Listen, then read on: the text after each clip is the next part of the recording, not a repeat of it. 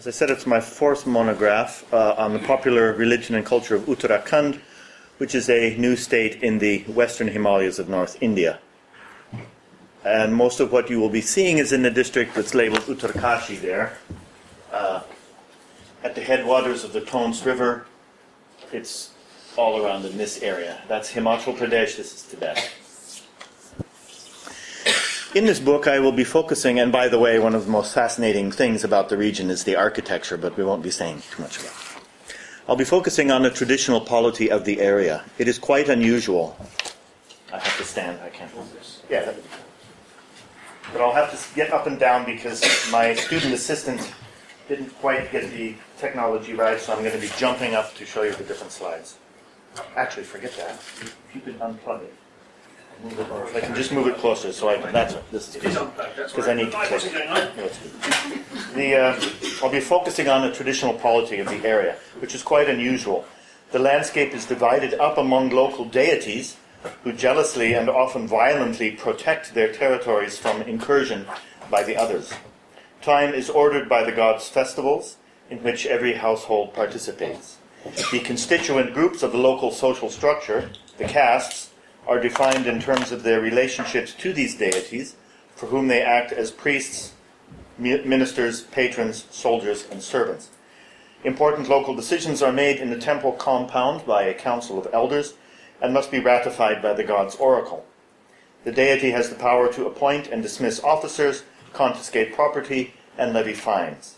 He hears civil and sometimes criminal cases, and then, through his oracle, enforces his judgment, usually by compelling the disputants to reach a compromise.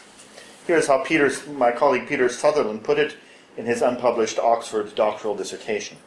Quote, "In personal matters, divine kings diagnose misfortune, heal sickness, welcome brides, bless firstborn males, settle legal disputes, and mete out punishment. In communal matters, they select new temple officials, formulate group policy, distribute grazing and irrigation rights, define territory, fix dates for festivals, issue invitations to other gods, engage in diplomatic relations, and formerly waged war. In cosmic matters, divine kings control the weather, ensure the fertility of crops and flocks, protect against demonic disorder, maintain the presence of life-giving Shakti in their domains, and predict the course of the year." Kinnor, Chitkul Sangla.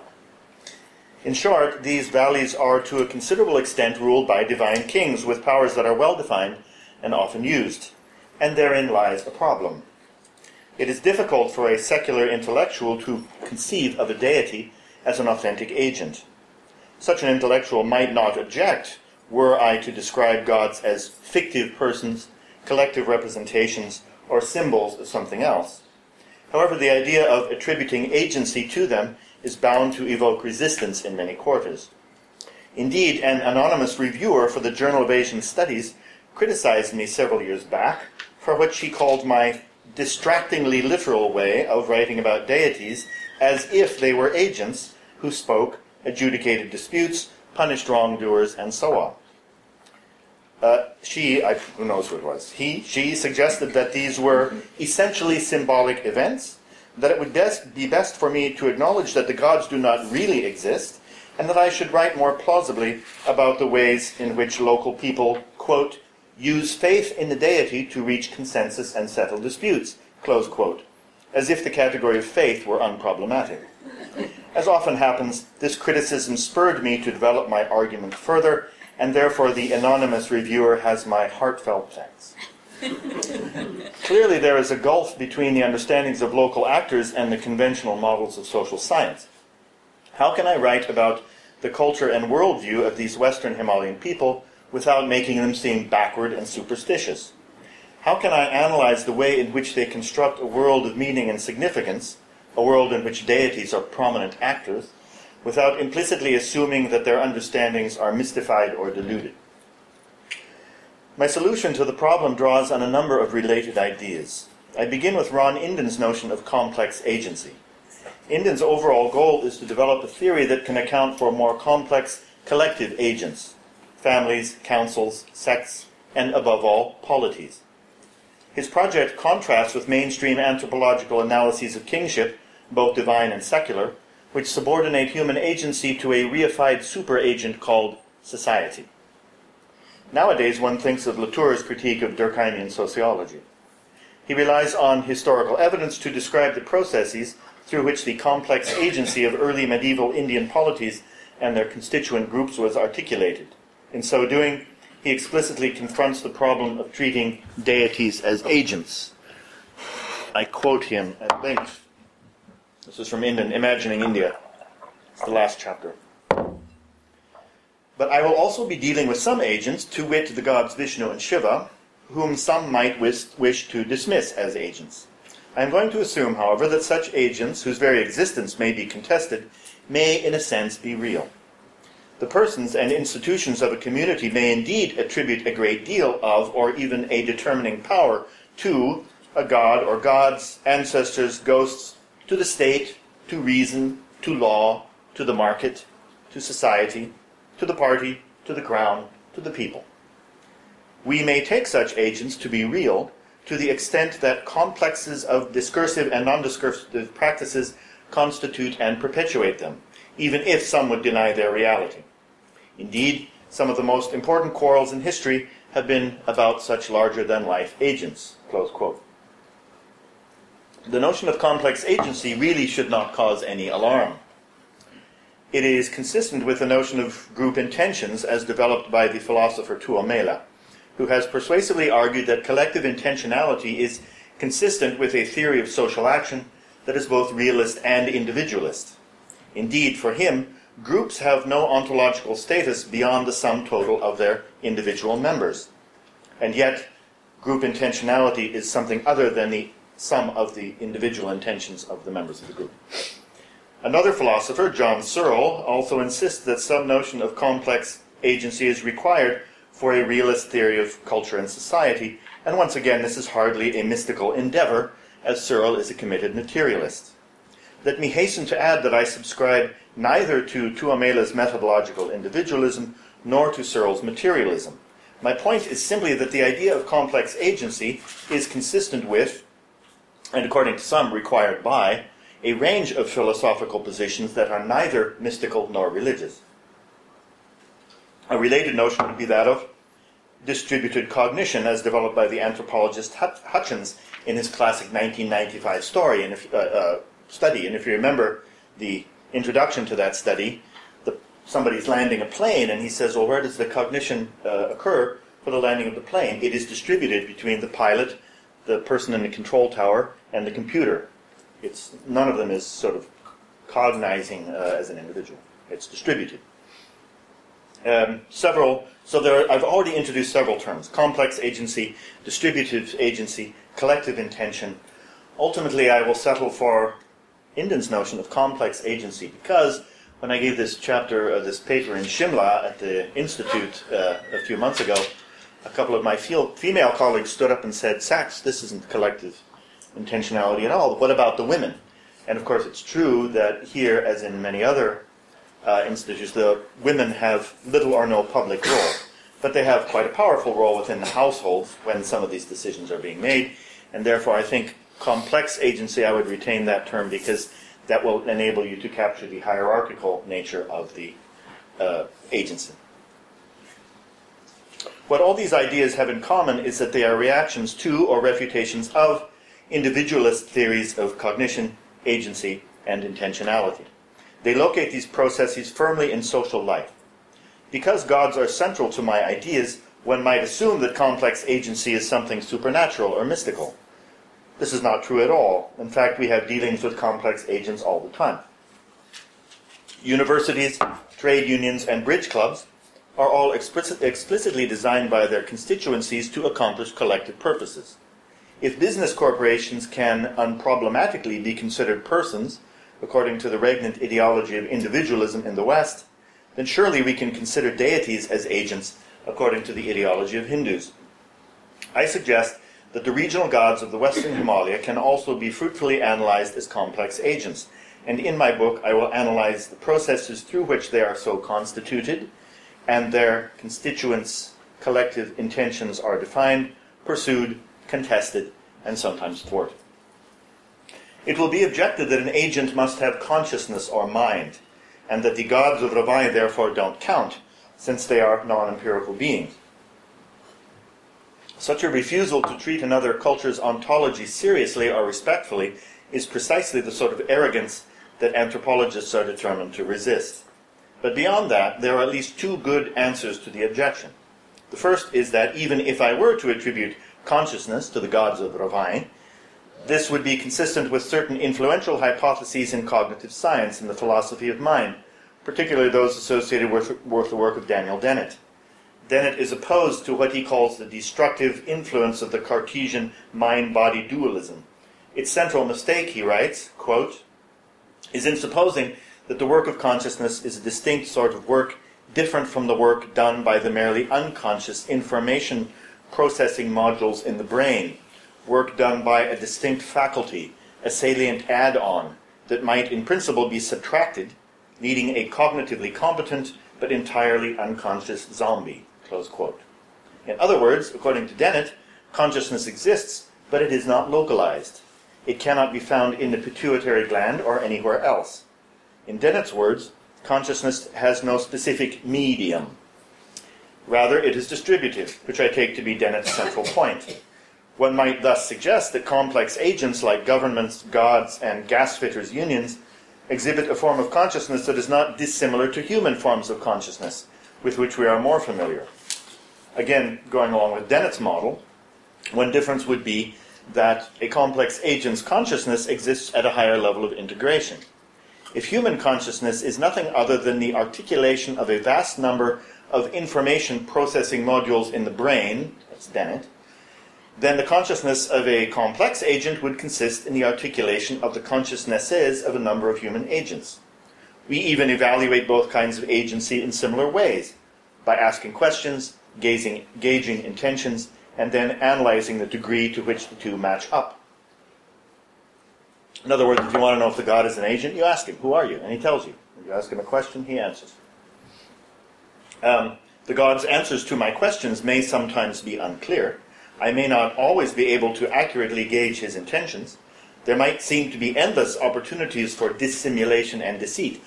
But this situation is in principle no different from the situation I encounter in attempting to evaluate the consciousness of one of my colleagues. And in fact, this is precisely what I intend to do today, to have a close, not to examine the intentions of my colleagues, but to have a close look at oracular speech amongst these gods, and to see what light this throws on the idea of complex agency. So let's move a bit further into the ethnography. It would be fair to say that nearly all public rituals in this region of the Himalayas require possession, as you heard on Wednesday, and are regarded as failures if it does not occur. This is because their purpose is to honor the gods, who are invited to come and accept praise, offerings, vows, and so forth. The gods in turn signal their presence by possessing human beings, and when this fails to occur, it can only mean that they are displeased or angry, or that there has been a mistake in the performance of the ritual. I use the word oracle rather than medium for the person who is possessed, because usually the god is asked to communicate some information or pronounce a blessing through him or her. It is believed that the oracle cannot remember what happened during trance, because he was not there. The deity was temporarily inhabiting his body. The ideology of absence in my title refers to the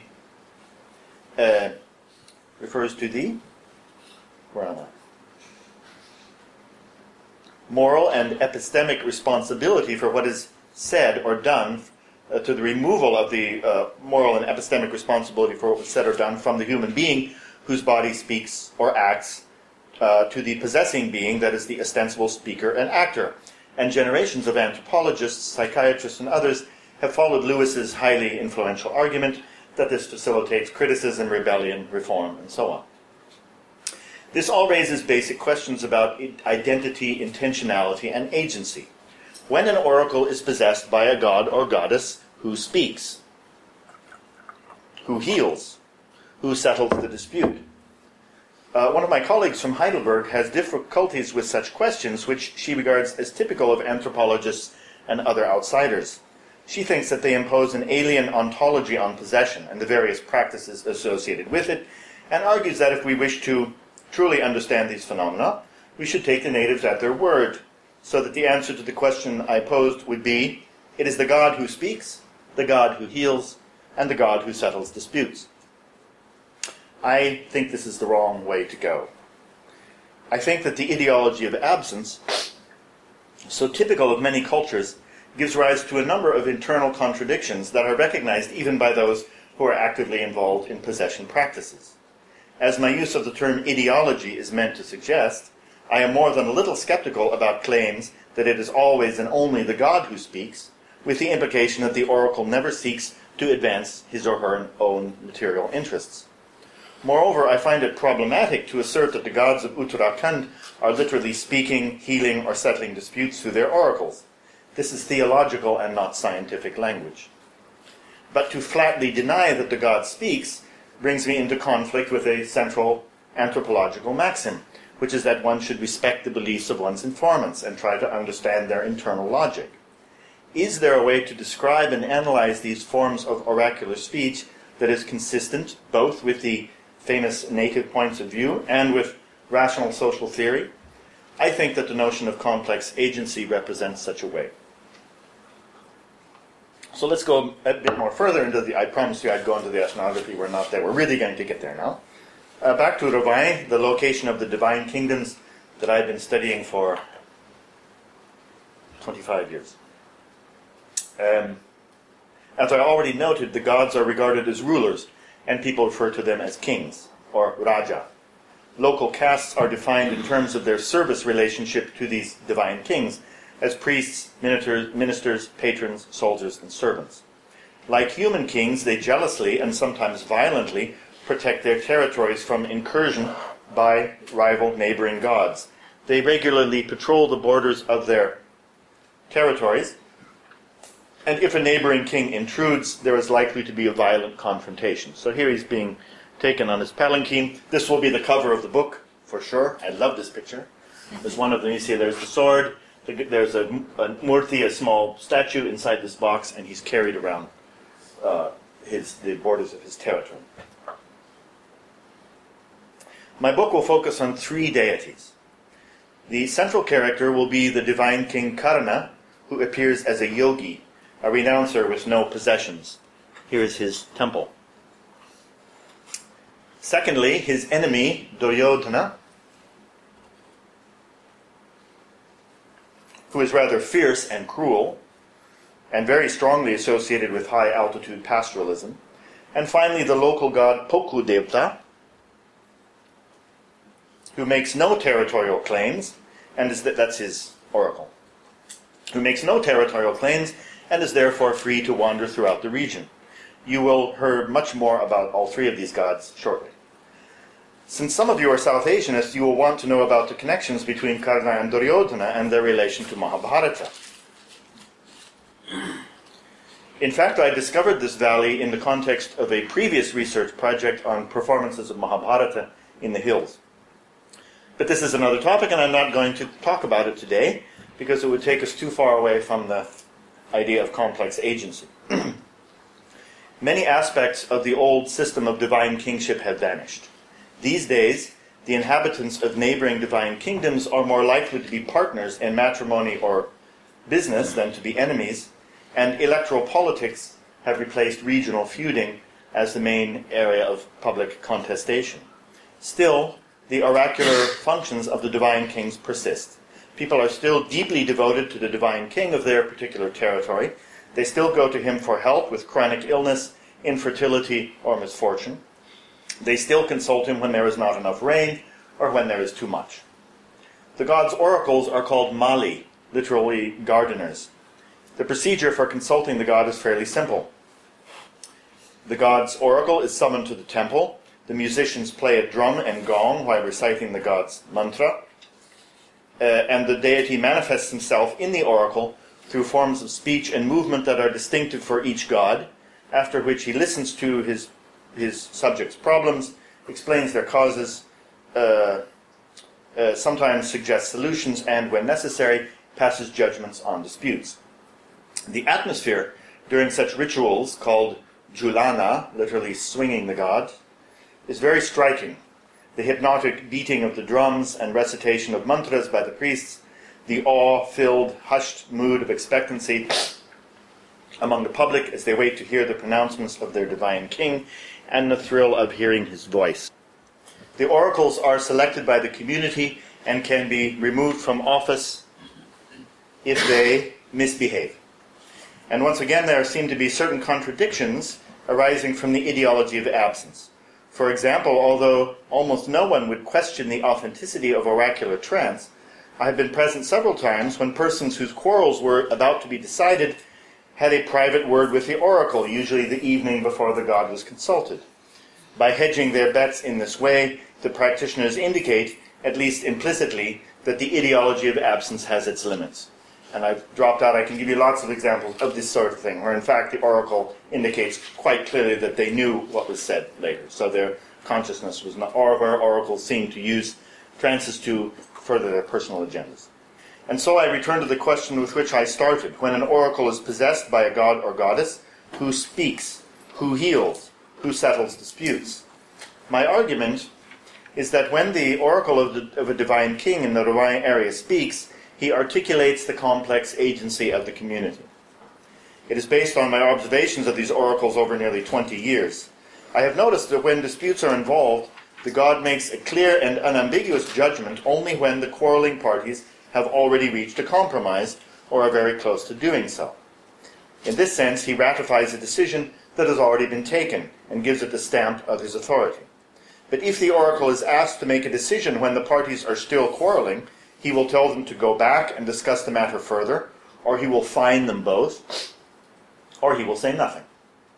These tiny kingdoms were formerly in a state of more or less perpetual conflict with one another, and their need for mutual defense, combined with the typical features of Himalayan pastoralism, meant that villagers were highly dependent upon each other. From a functionalist point of view, it makes sense that the local deity, as the highest expression of social solidarity, would also articulate, as it were, the collective voice of the community. And that is exactly what you will see in here, in the examples I'm about to show you. The most evident feature of oracular speech is that the oracle emphasizes the theme of unity and solidarity over and over and over again. This unity and solidarity is a prerequisite. The god cannot settle dispute, he cannot diagnose the disease, he cannot predict the future, and he cannot stop the rain, unless and until his subjects are unified. He is the voice of the people, the vox populi, and can only speak authoritatively when his subjects are united. So let's move on to my examples. There are 4 of them. First, a more or less standard oracular consultation with the god Karna. Second, a more ambiguous set of statements by the oracle of the god Duryodhana. Third, a failed oracular consultation by the oracle of Poku. And finally, an oracular pronouncement that made the headlines in the newspapers when the oracle of Poku was pitted against the chief minister of Uttarakhand in September 2011. My first example comes from 2002, when I saw my first oracular session. So here are the photos. When the oracle is possessed, his janeo is turned around, they put ashes on him. You ask, well, why is Karna a yogi? And they say it's because when he went to get instruction from Rama Jamadagnya, he disguised himself as a brahmachari, effectively as a kind of yogi figure. Here again doing this rice oracle, throwing the grains in the ground. There's various other ritual aspects here. I don't have time to explain it all. That's the vizier, whom you saw last time also. These are 2 of my main informants. The oracle, the vizier, who is the human administrator of the cult. In many ways, it was a typical oracular consultation. There was a general problem, lack of rain, and so the vizier called the drummers and the oracle, and together they summoned the god and asked his help. As soon as the oracle was possessed, the drums stopped, and he uttered a standard formula, saying, Karna is here. He began by mentioning his guru Shiva, and then each of his temple servants, drummer, priest, messenger, and vizier. He has special ritual names for each of them that are only used in this context. Whenever any of the local gods possess their oracles, they always begin by enumerating the clan names of those present. As I see it, this is a way of ritually establishing the complex agency that the god is articulating. After acknowledging that all the members of the community are there, all of the clans are there. After acknowledging those present in this way, Karna says, I have nothing. This is because he's the yogi, a world renouncer with no possessions. Also typical was Karna's complaint that people don't worship him as much as they used to, and therefore he has become weak. He says, hey Vizier, you don't worship me as you used to, so how can I have enough power to stop this rain? These days everyone does as they please. They don't consult me anymore. That's why there is this difficulty. No rain. People don't believe in me anymore. Too much rain. Like many gods in the area, Karna bemoans his subjects' steadily decreasing faith and the fact that they do not consult him as often as before, nor by implication do they take his advice. This is consistent with my thesis, which is that the god represents the community and expresses its collective intentions. As the political and economic foundations that gave rise to this system of divine kingship are progressively weakened by what one might call modernization, the divine king's powers diminish, and they regularly bemoan this fact through their oracles. Also important is the oracle's statement that the excessive rain is a punishment for disunity, and although he offers a solution, it is only temporary. For a long-term solution of their problem, he says, they must negotiate. At the very least, they must approach him jointly. The crucial line is this, quoting the god now, who, as you notice, speaks chaste Hindi, and not dialect. You've come alone. I can't forgive you now. I will only do so when a crowd has gathered, and then I will forgive all of you at the same time. Tomorrow and the next day I will stop the rain, but then you must gather together for the meeting. If I don't stop the rain, then you probably can't even have a meeting. Later he says, tomorrow at sunrise I will acquaint you with my power. After that you must summon all of the people, and gather them all here for a meeting. My second illustration of how oracles articulate the collected intentions of the community occurred near the beginning of my fieldwork in this region in 1994. I had heard of a place when I was working on that book where they worshipped Duryodhana, and this is as absurd as if they were to tell you there was some obscure valley in Switzerland where everyone was worshipping the devil. Well, it turns out that there is such a valley in Uttarakhand. There's probably such a valley in Switzerland too. And I couldn't believe it, and neither could most of my Hindu friends. But it turned out to be true. So I visited the village for the first time in '93 and went straight to the reigning deity's impressive temple, Duryodhana's temple, where a festival was taking place. I discovered that for many of the older people he was indeed Duryodhana, an arch-villain of the Mahabharata and regarded throughout India as a veritable incarnation of evil. Indeed, his name was even carved in the temple wall. There's the temple. Fantastic place. And there it is. It says Harijun and Duryodhan. But a second, younger group insisted that this was all false. He was not Duryodhana, and he never had been. He was Someshvara, a form of Shiva, and those who called him Duryodhana were nothing other than ignorant hillbillies.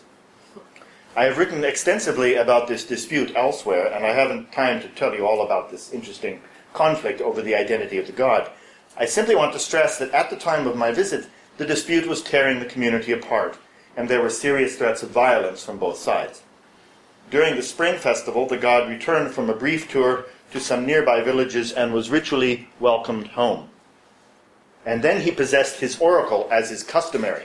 Now this is a very warlike god, and if I were to tell you about his characteristics, it's fascinating. He's really tough, bloodthirsty, macho guy. And this is his oracle, collecting ritual axes from the men there, and he's shouting. He's incarnating this militant, macho, violent, aggressive, masculine kind of thing as he collects slides from axes from all of the men assembled there. I found it particularly eerie when the oracle, as soon as he was possessed, leaned on a kind of metal staff. Perhaps it was to think of the death of Duryodhana here, you South Asianists. Leaned on a metal staff. Perhaps it was his broken sword to support himself. Recall that Duryodhana's thighs were broken in his final combat with Bhima, and the oracle interspersed his dialogue with an exclamation, "Ah! Ah!" as if he were in pain. Here he's speaking to his vizier. As I noted already, the background to this exchange was the dispute over the god's identity, and the god himself seemed perplexed and ambivalent. On the one hand, he acknowledged that times are changing and that he would change with them. But on the other hand, he insisted that people should not forget who he was, that they should not give up too many of their old customs. During the god's exchange with his vizier Sundar Singh, he said, quote, "The people are becoming educated. I will accept whatever you do and say. Keep your old traditions, keep them. But times are changing, and I'll change with them. It would be best for you to join with the others, to make an alliance. But you two sides are always quarreling. You won't listen to each other. This new generation has dishonored me. Everyone has their own opinion." At one point, the vizier interjected, "Musician, messenger, watchman, priest, people, Bad Gitani, Chokidar, Pujari, Janta. If we are separate from you, where is our place? We follow you." To which the god replied, "Stay within your limits. Follow my orders, and all will be well. Keep your maryada. Keep your honor. Don't slip from your old traditions. Let them slip instead." What makes this case so interesting is that the oracle, the person who, according to my theory, articulates the collected intentions of the community, was so ambivalent. He had a split personality. He did not know who he was because at that point the community did not know who he was. They too were split. But despite this, or perhaps because of it, the theme of social and cultural unity was central to the speech of both the god and his vizier. Both of them emphasized the common descent of the people and their unification through worshipping the god. Speaking through his oracle, the god complained that too many people had their own opinion, and this was tantamount to dishonoring him. Above all, he urged his vizier to ensure that the two sides make an alliance, implying that only then would the rainfall be appropriate. But because the community was polarized, he could not make a final decision. He could only urge the two sides to unite. The third example is Poku Devata. Now, as I said earlier, Poku Devata has no territorial claims. He's free to wander, and he wanders this vast area as far as Kinnor. He formerly was a demon. He has very strong associations with death, cursing, tamas, and he's very fierce, as shown by his mantra here in my translation. "Half God, half death, the ghostly one. Say his spell 7 times, the staff of thorny limbs, breaker of others' spells, king of the 3 worlds. He breaks trees with his club. He has a staff of timru wood. He is a sharp seed that can't be bound in clothes or hand. Tear the hearer's ears, gouge the looker's eyes, protect your own land, consume the lands of others. Salutations to you." So the temple is located above the cremation ground. When the priests worship the murti, they do it behind their back. The idea is that if you look at the murti, you'll die. And as one informant put it when I first went there, quote, "Poku is the watchman of the god of death, Yama. All roads to hell start from his temple. No one goes inside, they are too frightened. Once a priest went there trying to see what was inside, and he disappeared. Later they found his body floating in the river.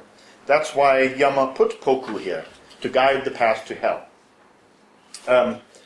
So he is also known as a god of justice. There's lots of cursing and revenge which take place in his temple. When you spend time down there, I'll be sitting with my friend, the oracle, and somebody will come along and say, "Dinner time," which means that some pilgrims have come with some goats, and we're all going to have a big feast, etc. So, now I want to give you a first example of his speech. This is during a failed ritual. And it's a long and complicated story. Basically, joint family, the younger wife accuses the older wife of the brothers. There's an old couple, and their 2 sons, and the 2 sons' wives. So the wife of son number 2 comes and says the wife of son number 1 has been sleeping with the old man. And wife number 1 goes to the temple of Poku, and says, "If I've been sleeping with that 80-year-old man, you can strike me dead here. But if that bitch of a sister-in-law of mine has falsely accused me, get her." So she does a classical curse. There's lots of calamities. The goat dies, the sheep dies, the cow dies, the dog dies. The parents get kicked out of the house. The older wife refuses to apologize, and all this escalates and escalates. So then Kitab Singh, my friend, is called to go to the village and settle it. But he couldn't. Now, part of the collective, the ideology of the absence there is it was fascinating. He was like a detective, because every night, we were there for about 3 days, and once or twice a day he would come to me and he'd say, I've got it figured out. This is what really happened. And he would tell me his theory. He was like a detective. And then the next day or 6 hours later, he'd come to me and say, no, I got it wrong. So he's constantly trying to work out what the sequence of events was and whispering into my ear. And then finally, when he's worked it out, then he goes into trance and pronounces it. So another example of the ideology of absence belied by his actual practice. We returned, but in any case, up in the village, he couldn't settle the dispute. So in the end, there was like 20 people going, this is a very, very, very remote village. We go over the pass, we get down to the road to catch the bus into town, and there's all these people, goats, sacrifice, anthropologist, his student, all this whole 20 people in the back of a truck to go down to the temple and finally settle this. And it's a long, long transcription. All I can do is give you some of the excerpts from this event. First, the Poku's subordinate god, a sort of minor god, speaks. And he says, now all of you have come to my place, and I am with the innocent. The whole world is the same to me. All 5 fingers are alike. But watch out for my champion, Poku. He is very strict. You must reach an agreement amongst yourselves. Solve your problems internally, and the curse will disappear. The god asks the pilgrims to state their demand, but they demur and begin to argue with each other. Shortly after that, the much fiercer deity, Poku, possesses his oracle, and very threateningly he says, you have plunged daggers into each other's stomachs. Otherwise, why would you be here? You must compromise, or I will afflict you. When this trouble started, you took my name, right? Because the woman came down to the temple and said, if I slept with that old man, strike me dead. When this trouble started, you took my name, and I have spared you until now. But if you do not compromise, you will certainly suffer. The pilgrims have brought a goat. The god will not accept the goat until they agree amongst themselves. It gets more complicated. I'm running out of time, but basically it goes on and on. It's a very long session, and these themes of unity are stressed over and over and over. Finally, at the end, the older wife never did apologize. This was the crux of the matter. They couldn't unify because everything was settled, but the younger wife was demanding that older wife apologize for making the false accusation, and she wouldn't apologize. And in the end, unity was not achieved. Everyone went home. The Mali was disappointed, and it showed on his face. He had thought that he would solve this quarrel once and for all. There would be a celebration and a generous fee for him, but instead everything ended in disarray. What to do? We unrolled our sleeping mats, ate and drank copiously, and spent the evening watching Sholay on his brand new television set. What does this failed ritual tell us about complex agency? Everyone in this region, gods and people alike, speaks a moral language of unanimity, compromise, solidarity, and honor. When the pilgrims arrived at the temple, the first thing the god said to them was that they should reach an agreement amongst themselves or face the consequences. Throughout the session, he told them over and over that they should compromise, and so on and so forth. There's much of this. These moral ideas were joined to supernatural threats, which are quite evident in the oracle speech. Poku constantly threatened to afflict, punish, and curse the wrongdoers, to lay them flat. But none of this worked because the elder wife refused to apologize. She refused even to touch the god's sacred objects. And so the god was left internally, literally, speechless, unable to pronounce his dreaded judgment. Final case. Now, the final case, you have to understand the background. There's a Chauth festival every year. There's a certain festival which takes place, Bodo Chauth, and the Mali of Poku, in the middle of the night, he goes down to the riverside. He wraps himself in a leopard skin. He has these teeth, these iron teeth. He goes down to the cremation ground, and he goes on a journey to the Yamaloka, and he sees what will happen for the next year.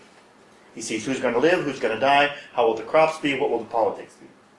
And then he comes back at about 4 a.m. There's lots of rituals. There are fantastic ballads that are being sung and so forth. But at 4 in the morning, he comes back, he sits in the temple, and he tells the future. And of course, everyone is really excited. All the men, all the clan leaders want to hear this. And I was fortunate enough to be able to attend, and you'll see it. So that is the festival side. Now, the political side is there are two towns. There's a sub-district headquarters now in Porola. They're going to create a new district capital, and Porola wanted to have it, and Barakot wanted to have it. Two different towns. Barakot got it. The people in Porola near this village are furious. They didn't get their district headquarters. They have a hartal. There's protests every day. The bazaar is shut down. Speeches, blah, blah, blah, all of that stuff. Because people are really angry. And suddenly, after all of this protest, the CM, the chief minister of the state, was toppled. Suddenly. And I thought, reading the newspaper, I thought he had been toppled because of internal political factions. But there's a different story on the streets of Porola. Streets of Porola, on the 18th of December 2011, the headline says, "Now the God will see to matters in the capital. Action committee ready to seek the help of Poku Devta." Ab Devta सुलझाएंगे मुख्यालय का मामला. संघर्ष समिति ने की पोकू देवता की शरण में जाने की तैयारी. So the rumor was that the committee had gone to his temple to ask him to curse the chief minister and see if it had worked. And the rumor was that during his annual speech, he had actually prophesied the fall of the chief minister. So I'll summarize what he said. First of all, you should not fight with each other. You must stay united. Second, the rice harvest will be small, but the wheat harvest will be good. You must keep your promises to your divine king. If you don't obey him and things don't work out, well, don't blame me. The rice harvest will be weak, but the wheat harvest will be sufficient. The Kanaka clan will be fine. But these days there is much danger in politics, so do not quarrel amongst yourselves. There will be much rain and many storms, but I have the power to minimize them. The god went on to talk about who would live and who would die, and I could tell you a very interesting story about that, because it proved true the next day. But the point is that it was only this one rather vague phrase, "These days there is much danger in politics, so do not quarrel amongst yourselves," which was interpreted as referring to the fall from power of the chief minister. Overall, the theme of collective solidarity is once again prominent. In fact, the very first words out of the god's mouth are nothing other than a command to stay unified. Beyond that, ideas of unity are implicit in the ritual context. That is, the fact that senior men from all the clans assemble to hear the god's pronouncement. The unity of the kingdom is the basis of the god's power, the guarantor of his authority. I would argue that precisely because the entire divine kingdom is represented in this way, therefore the god's prediction is clear and unambivalent. Let me now summarize my argument. As I pointed out, the central task of my book is to explain the traditional polity of the Ravine region and describe how it changes and adapts to what one might call modernity. So a lot of the other chapters will have to do with the way the ritual changes, the way that the old practices of feuding have changed and become less violent, more settlement through talk rather than cutting heads. They're actually headhunting, had traditions of headhunting up there. In this chapter, so that will be the topic, to talk about this traditional political form and how it changes over time. One of my central arguments is that the divine kings of the region represent the collective agency of the population. In this chapter, I advance my hypothesis by looking in detail at forms of divine speech. My central question is, who speaks when the god speaks? Now, some of our colleagues would suggest that we should simply take the natives at their word and agree that it's the god who speaks. But I said that I was unhappy with that answer for a number of reasons. Perhaps the most important reason is that what I have called the ideology of absence is often contravened, and everyone knows it. There is lots of evidence that oracles often speak with their own voice rather than that of the god, and even the oracles admit this privately.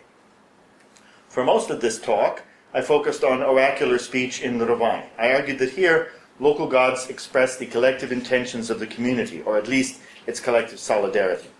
In the first example, the divine king, Raja Karan, refused to deal with the problem of excessive rain until the entire community, which was locked in a bitter dispute, joined together. He gave them some slight relief, but he said he would only solve the problem once they had settled their dispute. The second example concerned a god whose very identity was the subject of dispute between two factions in the village.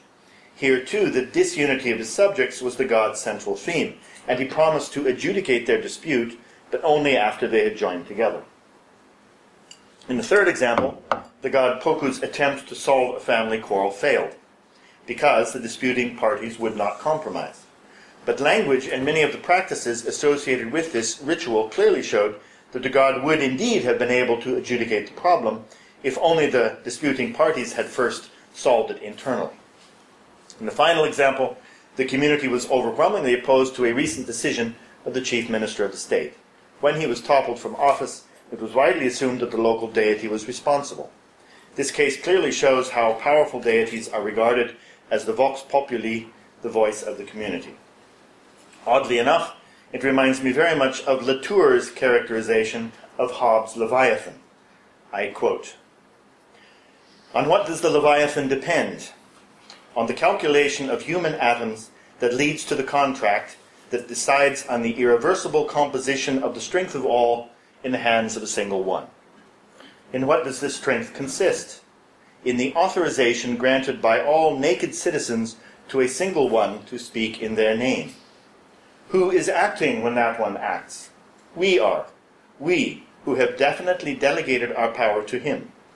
The Republic is a paradoxical artificial creature composed of citizens united only by the authorization given to one of them to represent them all. Does the sovereign speak in his own name, or in the name of those who empower him? This is an insoluble question with which modern political philosophy will grapple endlessly. It is indeed the sovereign who speaks, but it is the citizens who are speaking through him. He becomes their spokesperson, their persona, their personification. He translates them, therefore he may betray them. They empower him, therefore they may impeach him. The Leviathan is made up only of citizens' calculations, agreements, and disputes. In short, it is made up of nothing but social relations. Or rather, thanks to Hobbes and his successors, we are beginning to understand what is meant by social relations, powers, forces, and societies. As we say in Germany, thank you for your attention.